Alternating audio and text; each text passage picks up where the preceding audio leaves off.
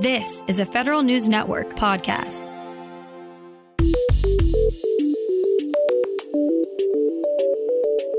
Coming up on today's Federal Newscast, Martin O'Malley turned 60 this year. Now he gets to run the Social Security Administration. The Defense Department IG says problems with military health care could be leading to opioids being overprescribed. And one of the Energy Department's major labs is creating a new hub for artificial intelligence research. Those stories and more in today's Federal Newscast.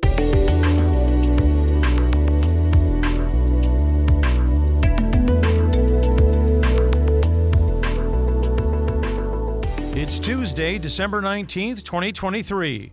Welcome to today's episode of the Federal Newscast. I'm Peter Muserlian. The State Department is back to processing passport applications at pre-pandemic levels. Federal News Network's Jory Heckman has more. Routine processing now takes 6 to 8 weeks. For an extra $60, the department will process your application within 2 to 3 weeks. The State Department issued a record 24 million passport books and cards this year, setting an all-time record. The annual defense policy bill Congress passed last week gives state the ability to hire new passport specialists more quickly. But it also requires the department to set up new online tools for customers to check the status of their passport applications. Jory Heckman, Federal News Network. The Cybersecurity and Infrastructure Security Agency is launching a new service to help agencies better understand threats to their networks and data. Federal News Network's Justin Doubleday has the details. Over the next 2 years, CISA will consolidate its cyber threat intelligence offerings under a new initiative called Threat Intelligence Enterprise Services, or TIES. The new service is part of the evolution of CISA's Automated Indicator Sharing Program. The goal is to streamline how the agency shares cyber threat data with other federal agencies, critical infrastructure groups, and other partners. And CISA says it will learn from past efforts, including the need to make it easy to both share and receive threat reports while protecting privacy and confidentiality. Justin Doubleday, Federal News Network. The Social Security Administration is getting new leadership. The Senate approved former Baltimore Mayor and Maryland Governor Martin O'Malley to serve as the agency's next permanent director. SSA has been under acting leadership since 2021. Maryland Senator Ben Cardin says O'Malley will help improve the agency's level of service to the public. Cardin says he'll also look out for SSA's workforce. They've been asked to do more with less over time, and Governor O'Malley knows how to bring out the strength of the workforce. Tens of thousands of military health care beneficiaries are at risk of being overprescribed opioids, according to the Defense Department's Inspector General. A new audit found military treatment facilities and private sector medical contractors don't tend to have a full picture of their patients' prescription histories.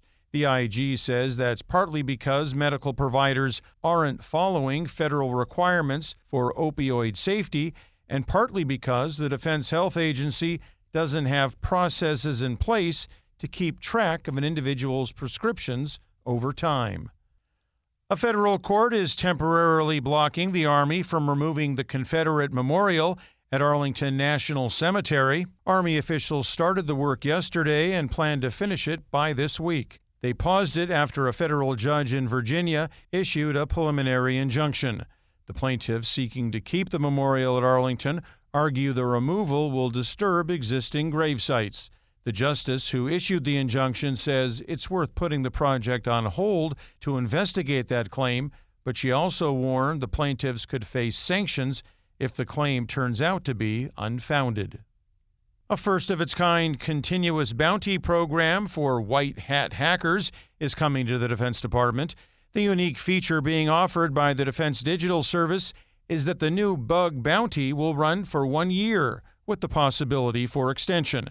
The Hack the Pentagon team will start with the Defense Digital Service's public-facing assets and will eventually move to attacking the DoD Chief Digital and AI Office's assets and beyond. The continuous bounty includes a rapid response capability, which will allow researchers to be on the hunt for a specific vulnerability in less than 72 hours. Bug bounty submissions are open to the public as the program goes through testing. The Hack the Pentagon program was launched in 2016 and allows ethical hackers from around the globe to look for and disclose vulnerabilities in Defense Department assets. One of the Energy Department's major labs is creating a new hub for artificial intelligence research. Pacific Northwest National Laboratory announced a new Center for AI last week.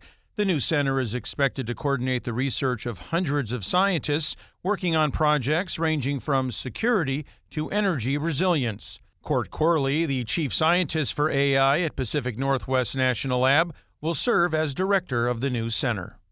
The Pentagon is looking to pay for new projects to help rebuild the domestic microelectronics industry.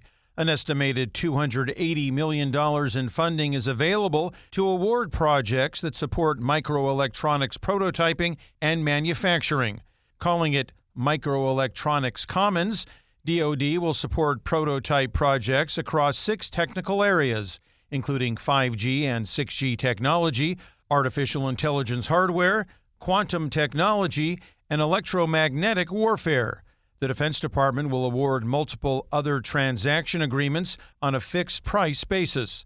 Potential vendors have until January 8th to ask questions, and final proposals are due by February 28th. Find these stories and more at federalnewsnetwork.com. For the Federal Newscast of Tuesday, December 19th, 2023, I'm Peter Muserlian.